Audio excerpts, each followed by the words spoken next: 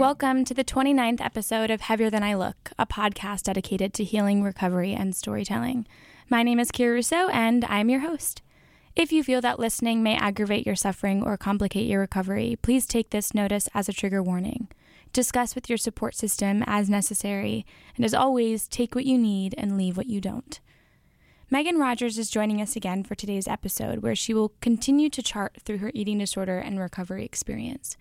Last time, Megan spoke of early memories of using food as self-medication to manage dopamine dysregulation within her, at the time, undiagnosed ADHD. The need for stimulation and hyperfixation that characterizes Megan's ADHD manifested into many beautiful outcomes, but also into several eating disorders, including orthorexia and bulimia, which also were sources of stimulation in and of themselves, making it that much harder to quit. Her ultimate belief is that ADHD is a superpower if it can be channeled in the right way. So here we are picking up from where we left off, the bar. The environment that dooms one addicted to alcohol. Yet it is an environment in which we, those attempting eating disorder recovery, must live in for the rest of our lives. We cannot escape food. How can we let go of the eating disorder without letting go of eating? Thank you so much for having me back on to finish part of my story and the dots that I've kind of connected. And I'll start in a similar fashion to last time, that please take what you need and leave what you don't. And also thank you so much for bringing back in that parallel about, trying to recover while still being in the bar. I think that's a really, really powerful metaphor. But again, it's a metaphor and reminder that I'm not a doctor whatsoever. So I'm going to share from my experience and from things that I know work and are true for me. But they're true for me, and they're true for me right now. And they are definitely not science. So anyway, I will proceed from there. But I'm so excited today to start with a concept. And I think that I'm really excited to start with this because it's been so powerful. But I've applied this not only to recovery, but to my life in general and improving my life with ADHD. And the concept is, if you're faced with something really difficult, find ways to make it easier by design instead of relying on motivation to get you through it. And that's because willpower, as I've learned, is actually biologically finite, and it will always fail you eventually. So yeah, limited willpower is something that's true for every human. Your willpower is finite. There's a specific amount of muscle and hormone balance in your brain that allows you to do really, really hard things every single day. And it's especially impacted for people with ADHD because it's an executive function disorder that is the result or the primary impact of the dopamine dysregulation is that executive dysfunction. And so if you're relying on your willpower by willpower I mean executive function, if you're relying just on that to get you through every single day, recovery is going to be really difficult looking. And I think that really summarizes, and again, it's a summary, there's a lot more detail to it, but I think that really summarizes how hard it was to recover in high school.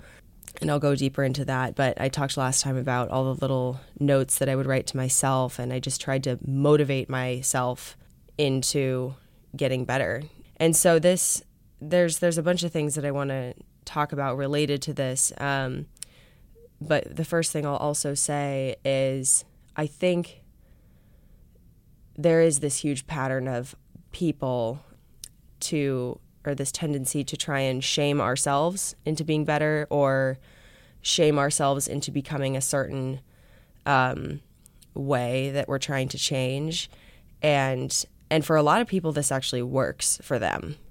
It didn't work for me because, again, the ADHD and executive dysfunction is always going to win out. But there are a lot of people that try and guilt trip themselves or shame themselves into achieving a goal instead of just finding a way to make it easier for themselves to achieve that goal.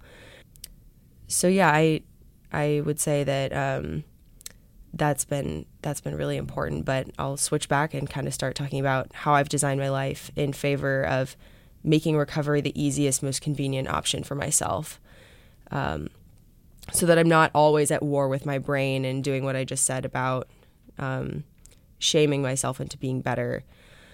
So I truly believe that anyone can benefit from understanding this basic principle that we can achieve our goals when we make them easier to accomplish and instead of trying to motivate ourselves over and over and white-knuckling through it.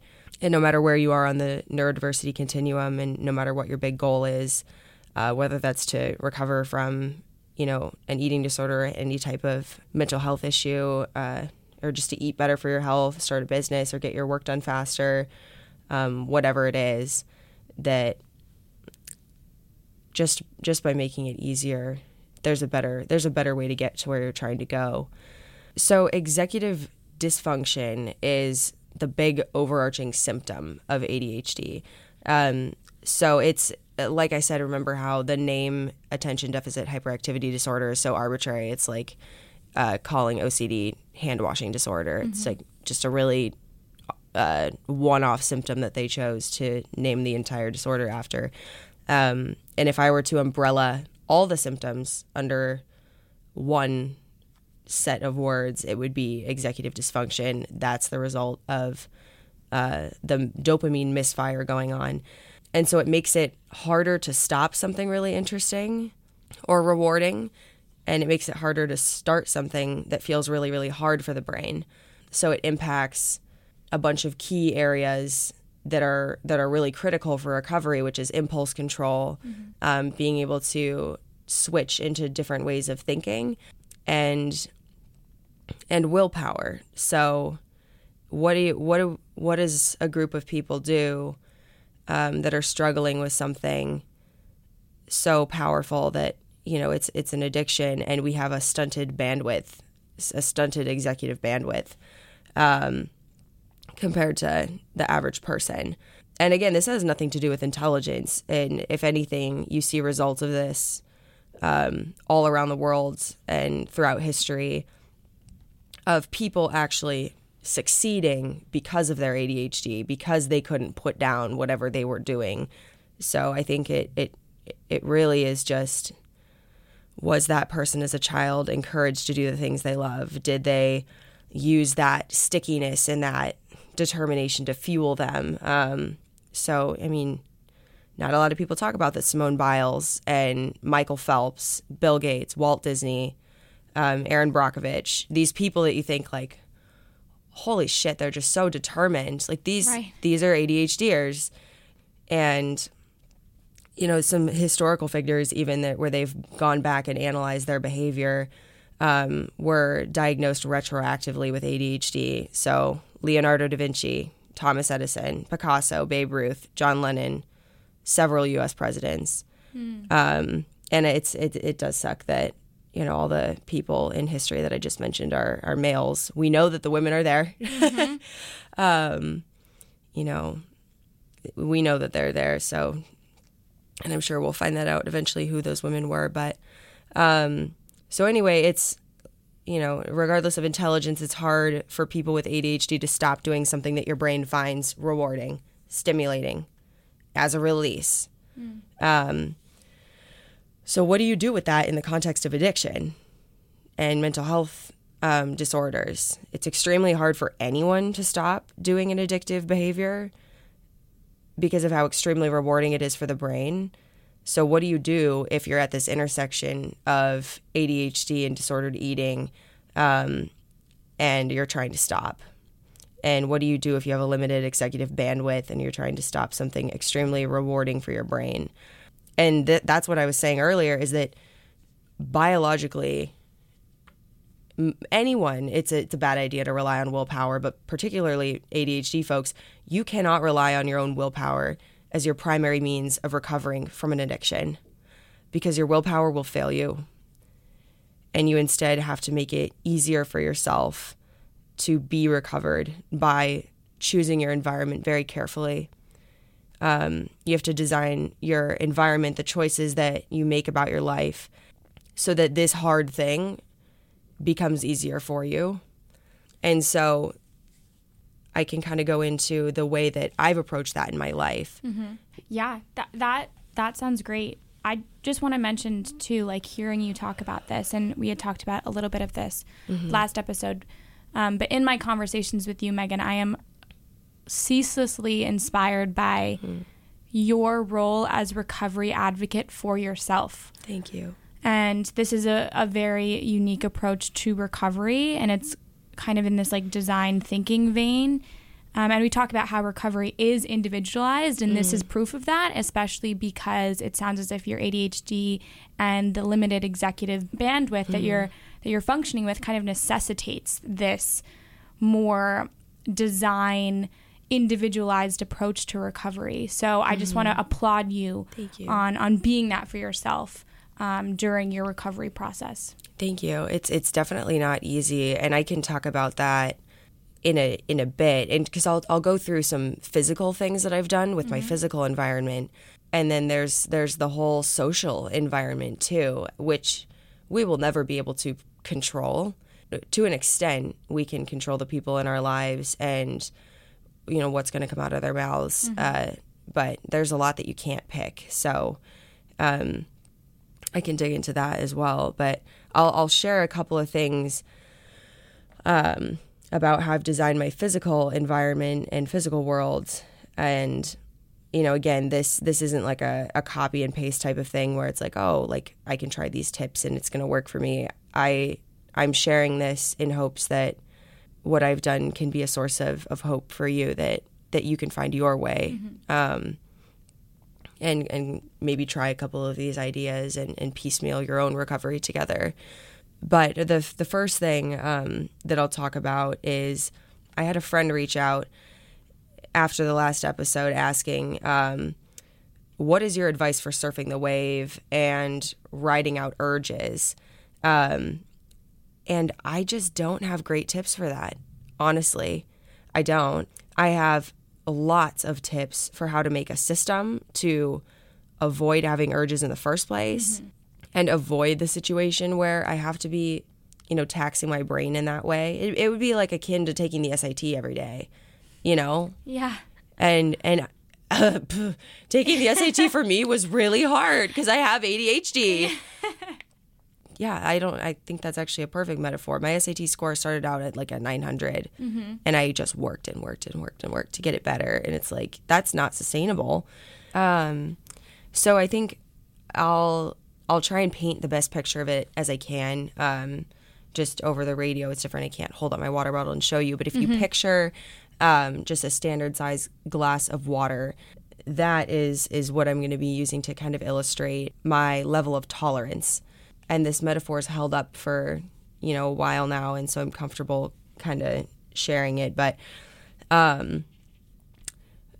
so again, ADHD, we have a limited executive function points per se, or we have a limited capacity to be doing things that are against our natural will, and it's unsustainable. If the cup represents tolerance, it's unsustainable to be running the water over your cup every day, overflowing, trying to keep yourself together.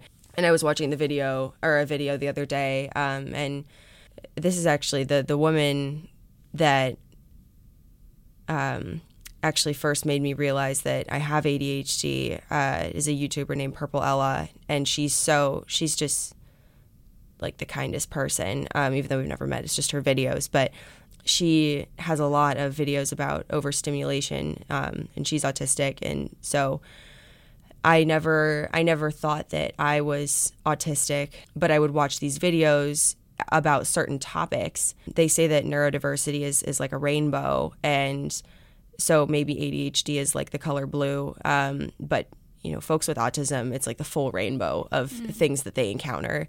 So I was just kind of watching her videos that represented the blue band of the rainbow and really applied to being highly sensitive and having more trouble with executive function. This is what she said: sometimes you know what you need, but you are not equipped as a person to be the one helping yourself.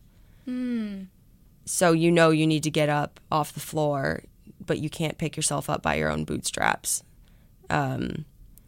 no matter how hard you try. And for me, the cup is a way of keeping myself from falling on the ground in the first place, instead of getting pushed over every day and demanding that I pick myself up. That's just not kind to yourself. My first conversation with Megan many, many months ago, she explained this cup metaphor to me, and she used like her actual water bottle to help me visualize it. And ever since then, I've been thinking about this cup metaphor and been meditating upon the notion of it like in my own life. So I think this will be really helpful for listeners because it's brilliant. Thank you. So the cup. If water overflowing out of the cup means that I cannot cope, that I've relapsed or I have a really bad binge urge that I need to write out, things that take water out of the cup, or things, actually, I'll tell it this way, things that add water to the cup.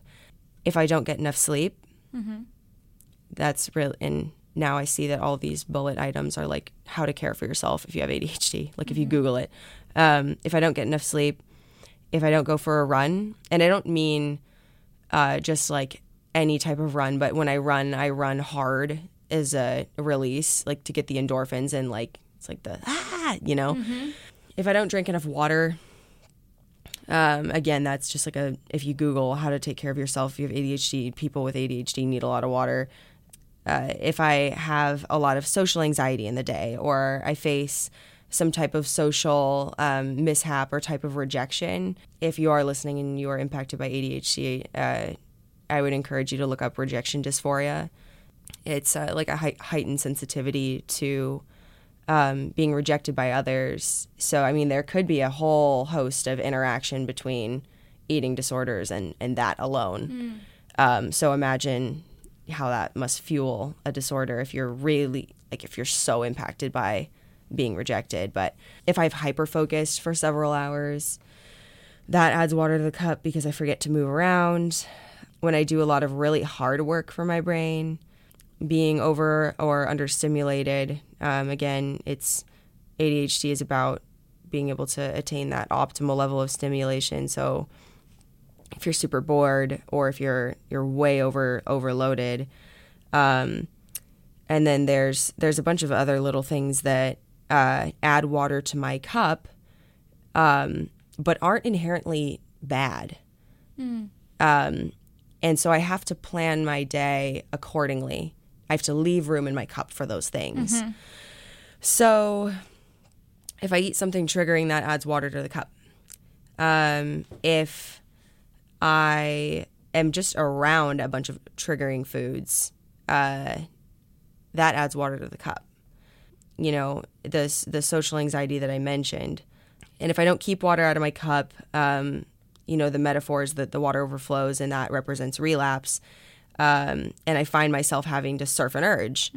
So let's talk about, being around a bunch of triggering foods and social interaction. So, hey, welcome to Notre Dame. The dining hall, tailgating, parties, everything. College is just one big trigger. Yes. With a bow around it. Welcome to Notre Dame, baby. And it's just like it would literally be impossible if I didn't manage my cup just to be recovered. And the nature of college in general being something that I have to leave room for in my cup is really important, because the next extension of the metaphor is, if I have a relapse, let's say I relapsed last night, I wake up every morning, my cup's relatively empty if I got enough sleep. If I don't get enough sleep, then there's a little water in the cup. Or if I had a really hard day the day before, maybe there's some water in there. Just like leftover tension, whatever. But if I relapse the day before, because your brain is neuroplastic, like, the cup metaphor is not hard science here, but like what is real science is neuroplasticity in your brain. And you can break down certain patterns and rebuild others, which is really inspiring. But, a relapse is just rebuilding that bridge a little bit in your brain. That like, oh, yeah, your brain's so much of what we do every day is automatic. And so engaging in that addictive behavior is going to rewire that pathway in your brain that's like, hey, we should do this to cope today instead of the other new things that we've been trying out. Mm-hmm. So, a lot of my day-to-day experience, honestly, is managing my cup, which sounds like sad almost, like it's a prison. Mm-hmm. But if I didn't do that, I wouldn't be able to do the things that I want to do in life and that I love to do. Mm-hmm. And I think there's a lot of peace in saying that this is what I'm doing for myself right now to be okay. Yeah. And that's okay. I'm not able. There's been moments where I'm like, I'm so upset. Like, why am I not able to be normal? Why can I not do all the same things that my friends are able to do without, struggling? And I wouldn't be able to do them at all if I didn't take care of myself. And again, my goal is recovery so that I can become a mom one day. So think about, I'm just giggling because think about the cup if you're a mom. Not getting enough sleep. Like, you don't have time to exercise, and it's like, forget about it, self-care. Forget about that, and I have so much respect. And I haven't talked much about my family members just out of, for the sake of their privacy. Mm-hmm. And I just want to say, like, every year that passes, I just have more and more respect for my parents and so much gratitude and so much love for them. And so if you're wondering where they are in all of this, they're right there with me. And recovery is something that I've taken ownership of, but just because I'm not talking about them right now doesn't mean they weren't there. So anyway, last extension of the metaphor that I'll kind of wrap up the metaphor with is I started figuring out very early on in recovery that the size of my cup or the amount of water in it at the start of the day really changes with my cycle. And so I was laughing a few minutes ago about, how hard it is I'm sure, to be a mom and to think about managing your mental health as a cup, because not only are you sacrificing everything for another person so that you might not be getting sleep or eating well or, being able to get exercise in, my hormones are just so impacted by the ADHD, and that's something called premenstrual dysphoric disorder, and the co-occurrence of PMDD in women with ADHD is huge. So if you are, and forgive me, anyone with a uterus, if you have female hormones, I would highly encourage you, if there's one thing I ask if you're listening, that is that if you have a uterus and you have ADHD, look into the symptoms of PMDD and see if, it sounds like something you're experiencing. And if not, I'm so happy for you. But PMDD, I'll explain. It's so frustrating. They have all these clinical studies and trials and all this research on ADHD, but they're not done with women because women are unreliable for studies because of this. I'm like, isn't that worth studying in itself? Yeah. And regardless of whether you have ADHD, if you're someone with PMDD or just, bad PMS and you haven't been able to put your finger on it, like, the world is just so linear. It's not made for people with fluctuating hormones.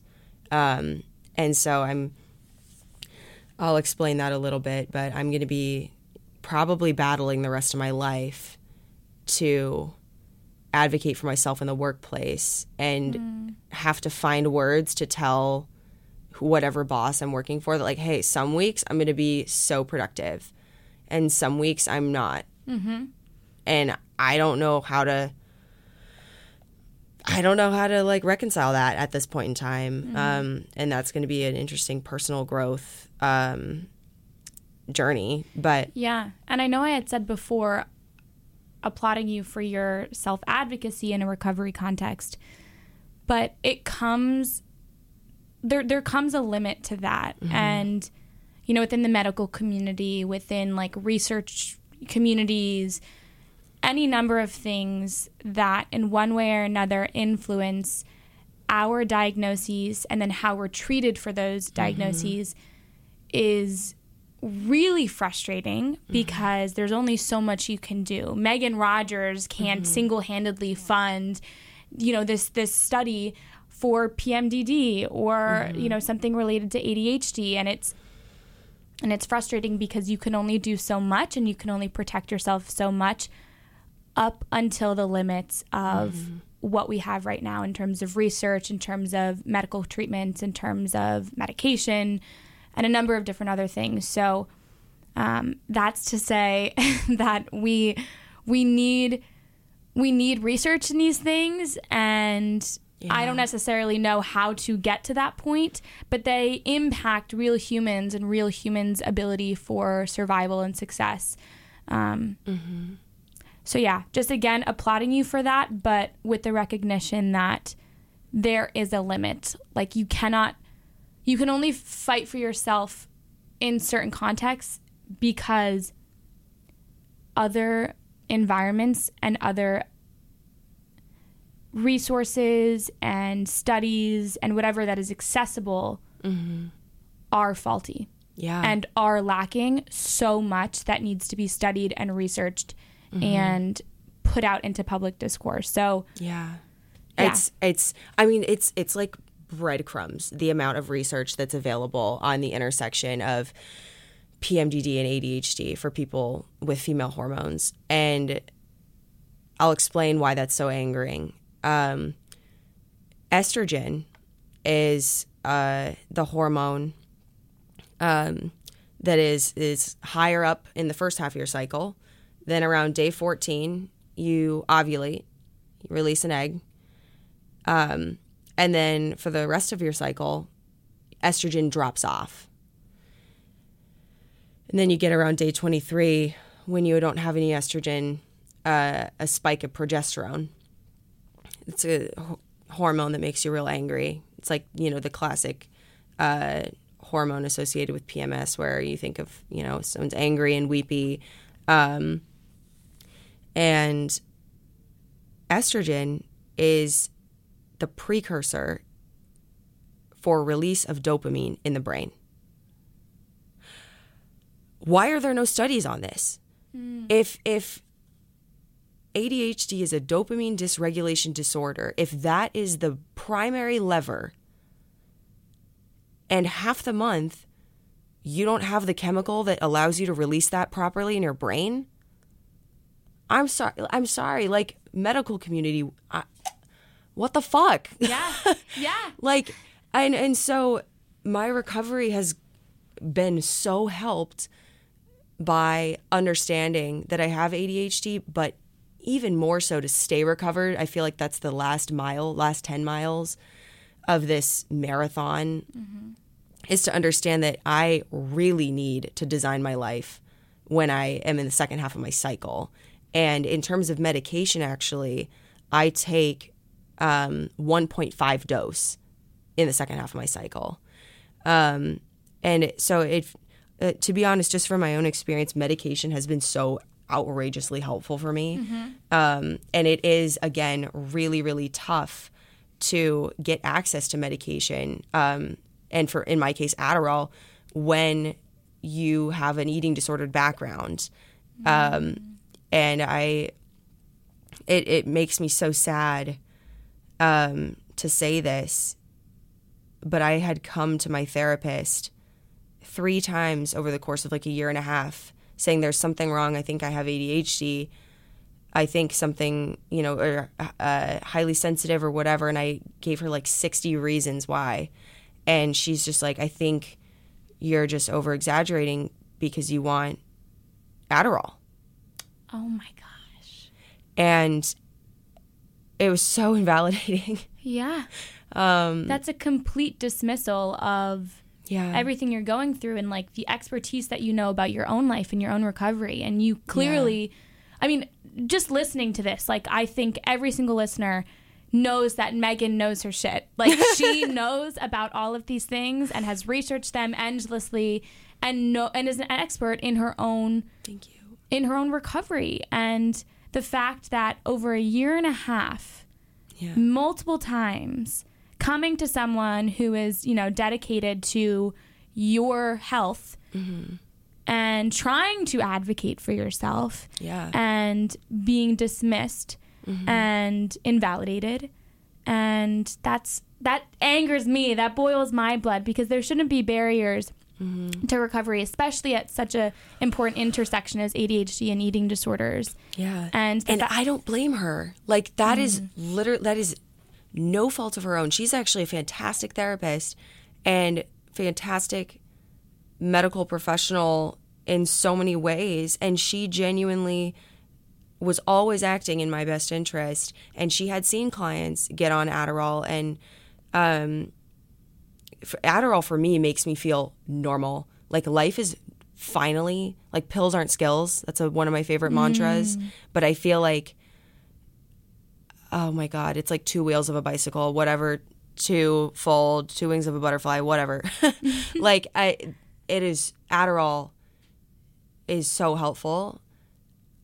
I think from like a stimulation perspective, at least just being in college, I was having to walk and work on the treadmill while chewing ice and or switching back and forth between gum, listening to music, and just trying to get something done. And I have another friend who is, you know, she has ADHD and she's unmedicated, and it's her own journey right now. And so we just chat back and forth about what it's like to try and do anything in the second half of our cycle, because she's also impacted in that way.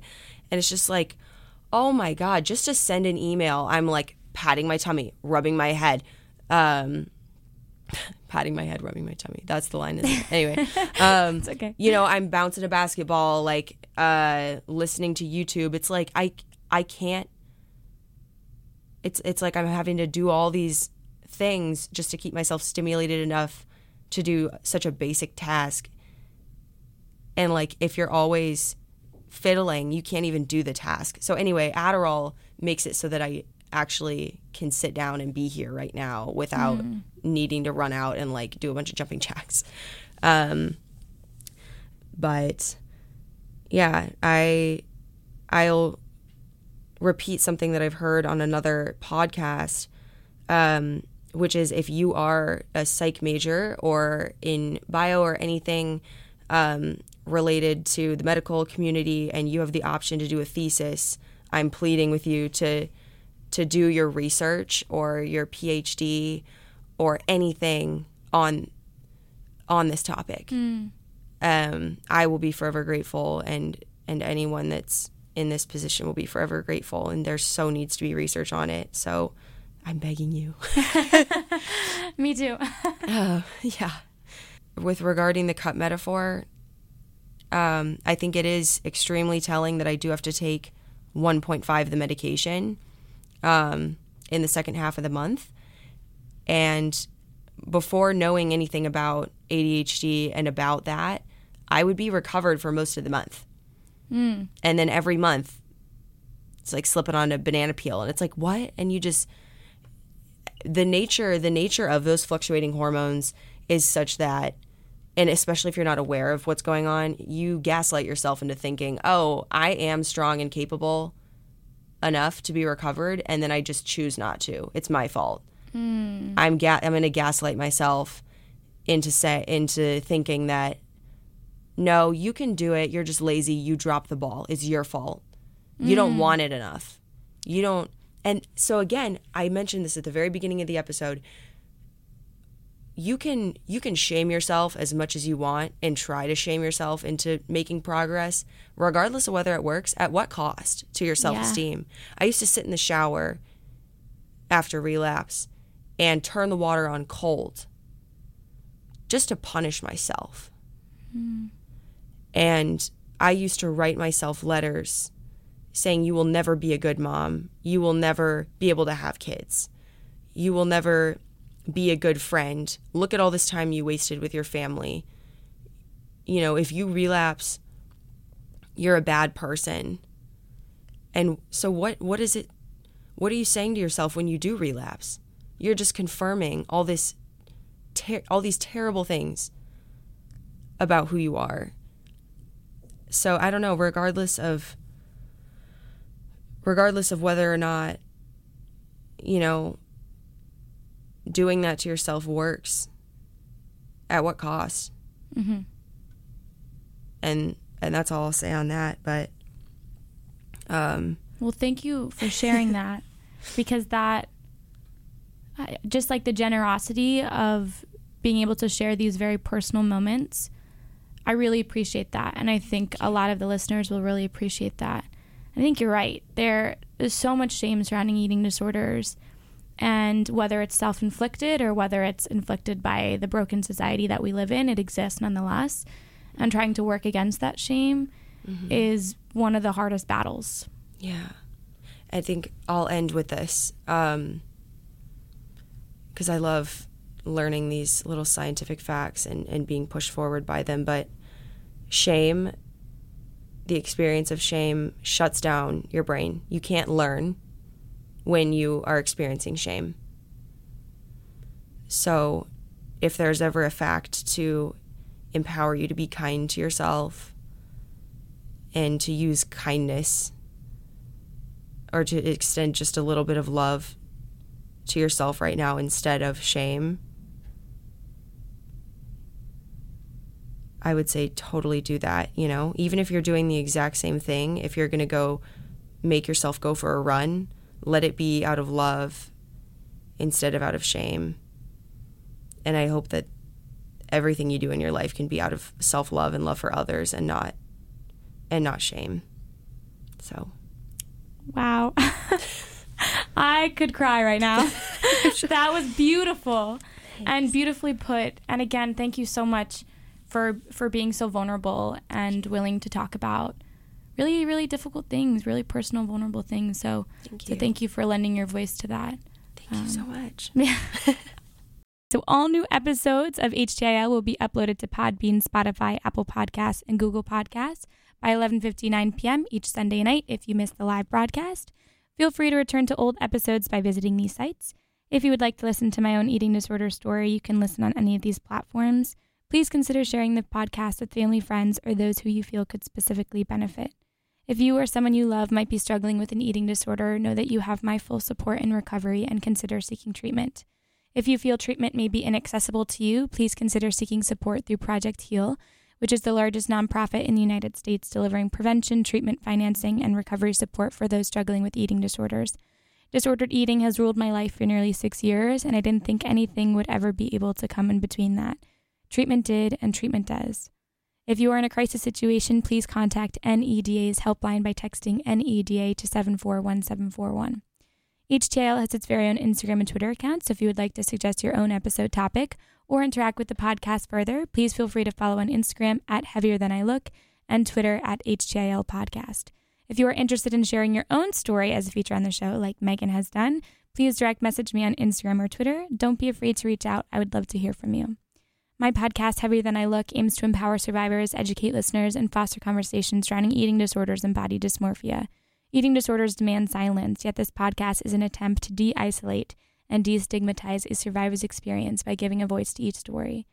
We must abandon a quantitative, numerical definition of identity and reclaim our self-definition to exist beyond the numbers that rule our lives. In this way, HTIL is a space of healing, recovery, and storytelling. Let us no longer wonder how little space we can comprise, but instead wonder how to make that space one filled with love and sympathy. Goodbye for now.